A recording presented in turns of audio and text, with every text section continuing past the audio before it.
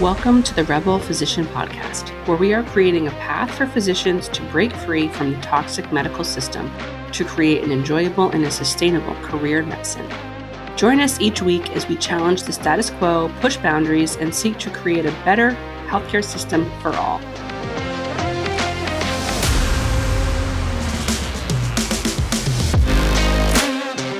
Hello there. This week, we are going to talk about bullshit physician wellness programs. And this is actually a recording from a call that I did within the Rebel Physician community last week. And I wanted to share it here as well. While normally these conversations stay within the Rebel Physician community, this topic was really well received and people had a lot of resonance with it and related a lot to it. So whenever that happens, I feel like it should be shared in a broader context, which is why I'm sharing the recording of this call as a podcast episode. So basically, it's all about why most physician wellness programs in hospitals or student wellness programs in medical schools or residencies are useless, basically, or almost used as like a leverage tool by the organization as a way to say, oh, we offer this, but actually does not benefit the physicians at all.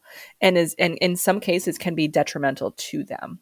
So this is a episode that I definitely want you to listen to, even if you're not involved in some sort of wellness committee or wellness program, because I think that there are some pretty good tips as far as what to do to kind of take this into your own hands for either your organization or just yourself, if depending on where you are kind of on your journey. So take a listen this week. I did make it home safely from Hawaii. It was one of the most life-altering events of my entire life. I really came back rejuvenated, excited, and learned so many wonderful lessons and felt like I shed so many more layers of conditioning. And of course, that is going to be a lifelong process, but I felt like I made some really amazing progress over the week in Hawaii. So take a listen to this episode, share it with a friend, especially if they're the chief wellness officer or in a wellness program or on a committee for one. And at the end, I did stop recording, and the conversation that we had after this discussion was really, really good. And by the request of the members in the community, I did stop the recording so that everyone felt comfortable sharing.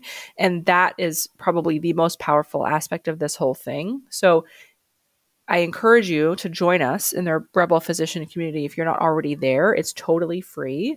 It includes every course, workshop, etc. that I've ever done. And also it includes these regular kind of community calls where we either just kind of come together and to collaborate and connect, or I have topics based on what the community wants and that sort of thing. So www.rebelphysician.com to join that free community. Have a great week. All right. So this whole wellness program comment that came to me this week is kind of been like lingering under the surface for a while, talking to several physicians who are either involved in wellness spaces in their hospitals or school, or if they work in a school or residency program, or they're on a committee, or they're the chief wellness officer, and they're just really, really disillusioned with what is actually going on in these spaces. And what is happening is basically hospitals know, organizations, healthcare institutions know what a freaking shit show healthcare is right now.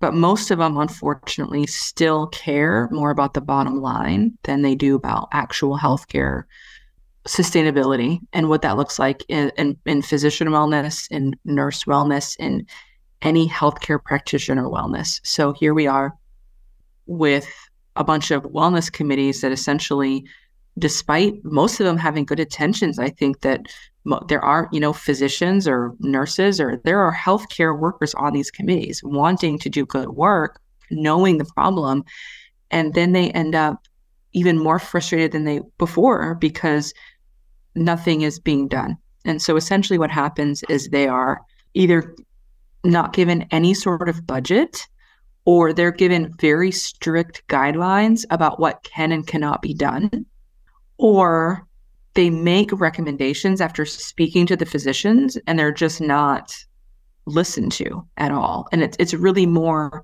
it's almost like in most cases, the majority of cases with these wellness committees, wellness programs, it's more for like the facade of the organization. Oh, we care about wellness. We have this wellness program. We have Wellness Week, than it is actually making a difference in the organization.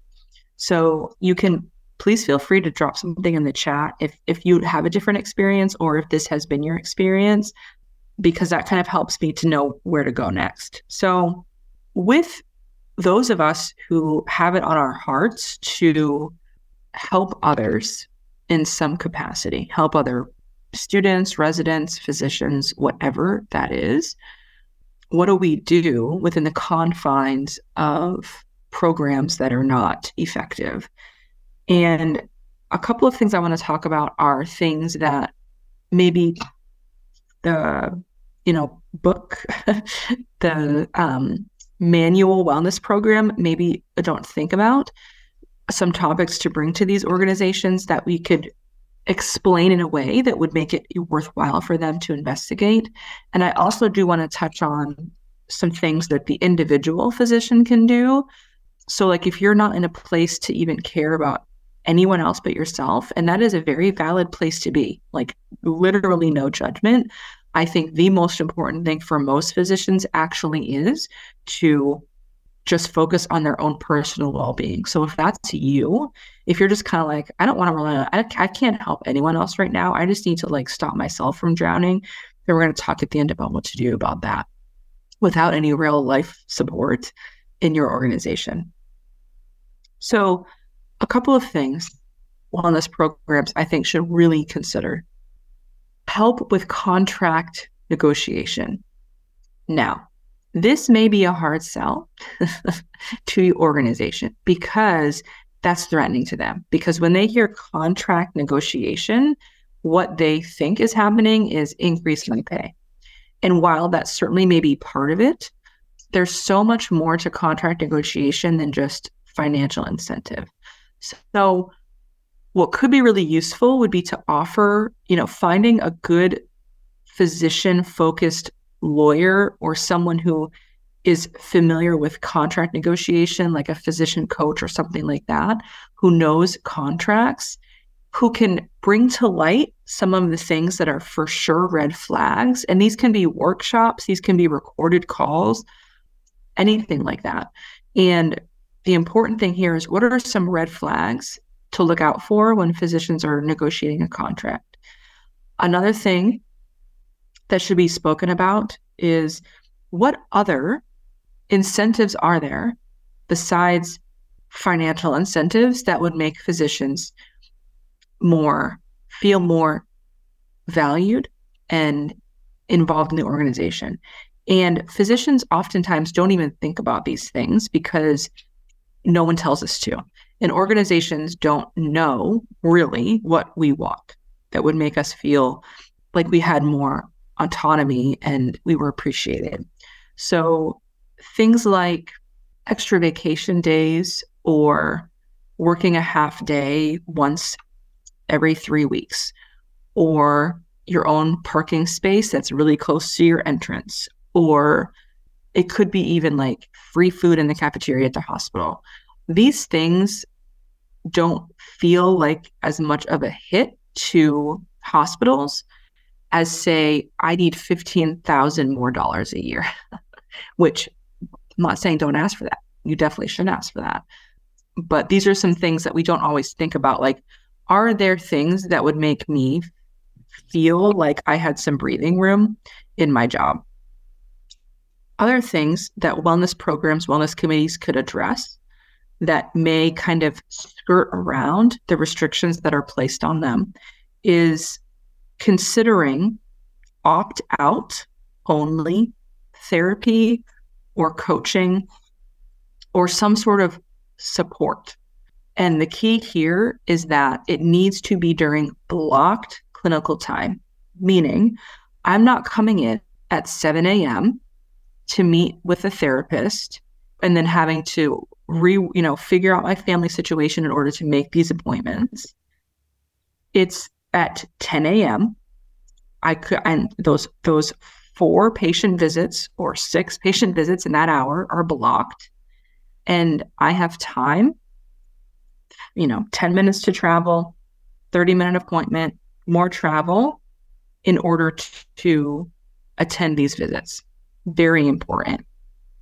Another thing, and this might be a harder stretch, but something that is equally as important, is optional playtime activities that is protected and encouraged, but again, optional, so not required. So this would look something like play rounds, which I've talked about in various aspects in the past. Play rounds meaning it's like grand rounds. So during protected time, 8 o'clock in the morning or whatever, and physicians can choose to either have extra time with their family or sleep in, or they can come to an activity that's really just play.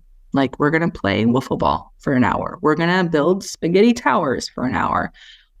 If you've been around in my world at all in the last 6 to 12 months, you know that I harp on the importance of play a lot, because it's like the one key that we know from neuroscience that improves confidence, helps with balance, improves mood, decreases anxiety. I mean, there's nothing else like it to help with our medical career sustainability, and we just do not use it enough. So a wellness program or a wellness committee could work on integrating play in an optional sense in order to show that it increases efficiency, innovation. It makes you more compassionate and it makes you better at your job, basically. And then finally, this is the most important thing, and this doesn't cost anything except time, and this is direct and ongoing access to organization administrators. And this is to encourage open and honest ongoing conversation. So the only point of this really is to have sit down, face-to-face conversations between the clinicians and the administrators, so that the administrators can really just learn to just shut up and listen to what doctors are saying without their ego getting involved.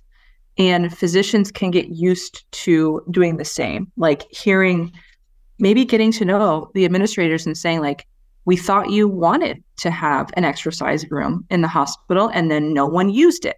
And then the physicians can say why.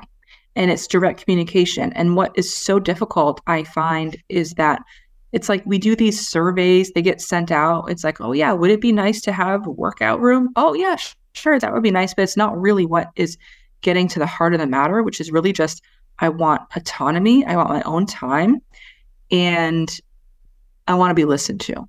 So having these meetings, these maybe town halls or something that's really just administrators and physicians, I think is really, really powerful and costs nothing.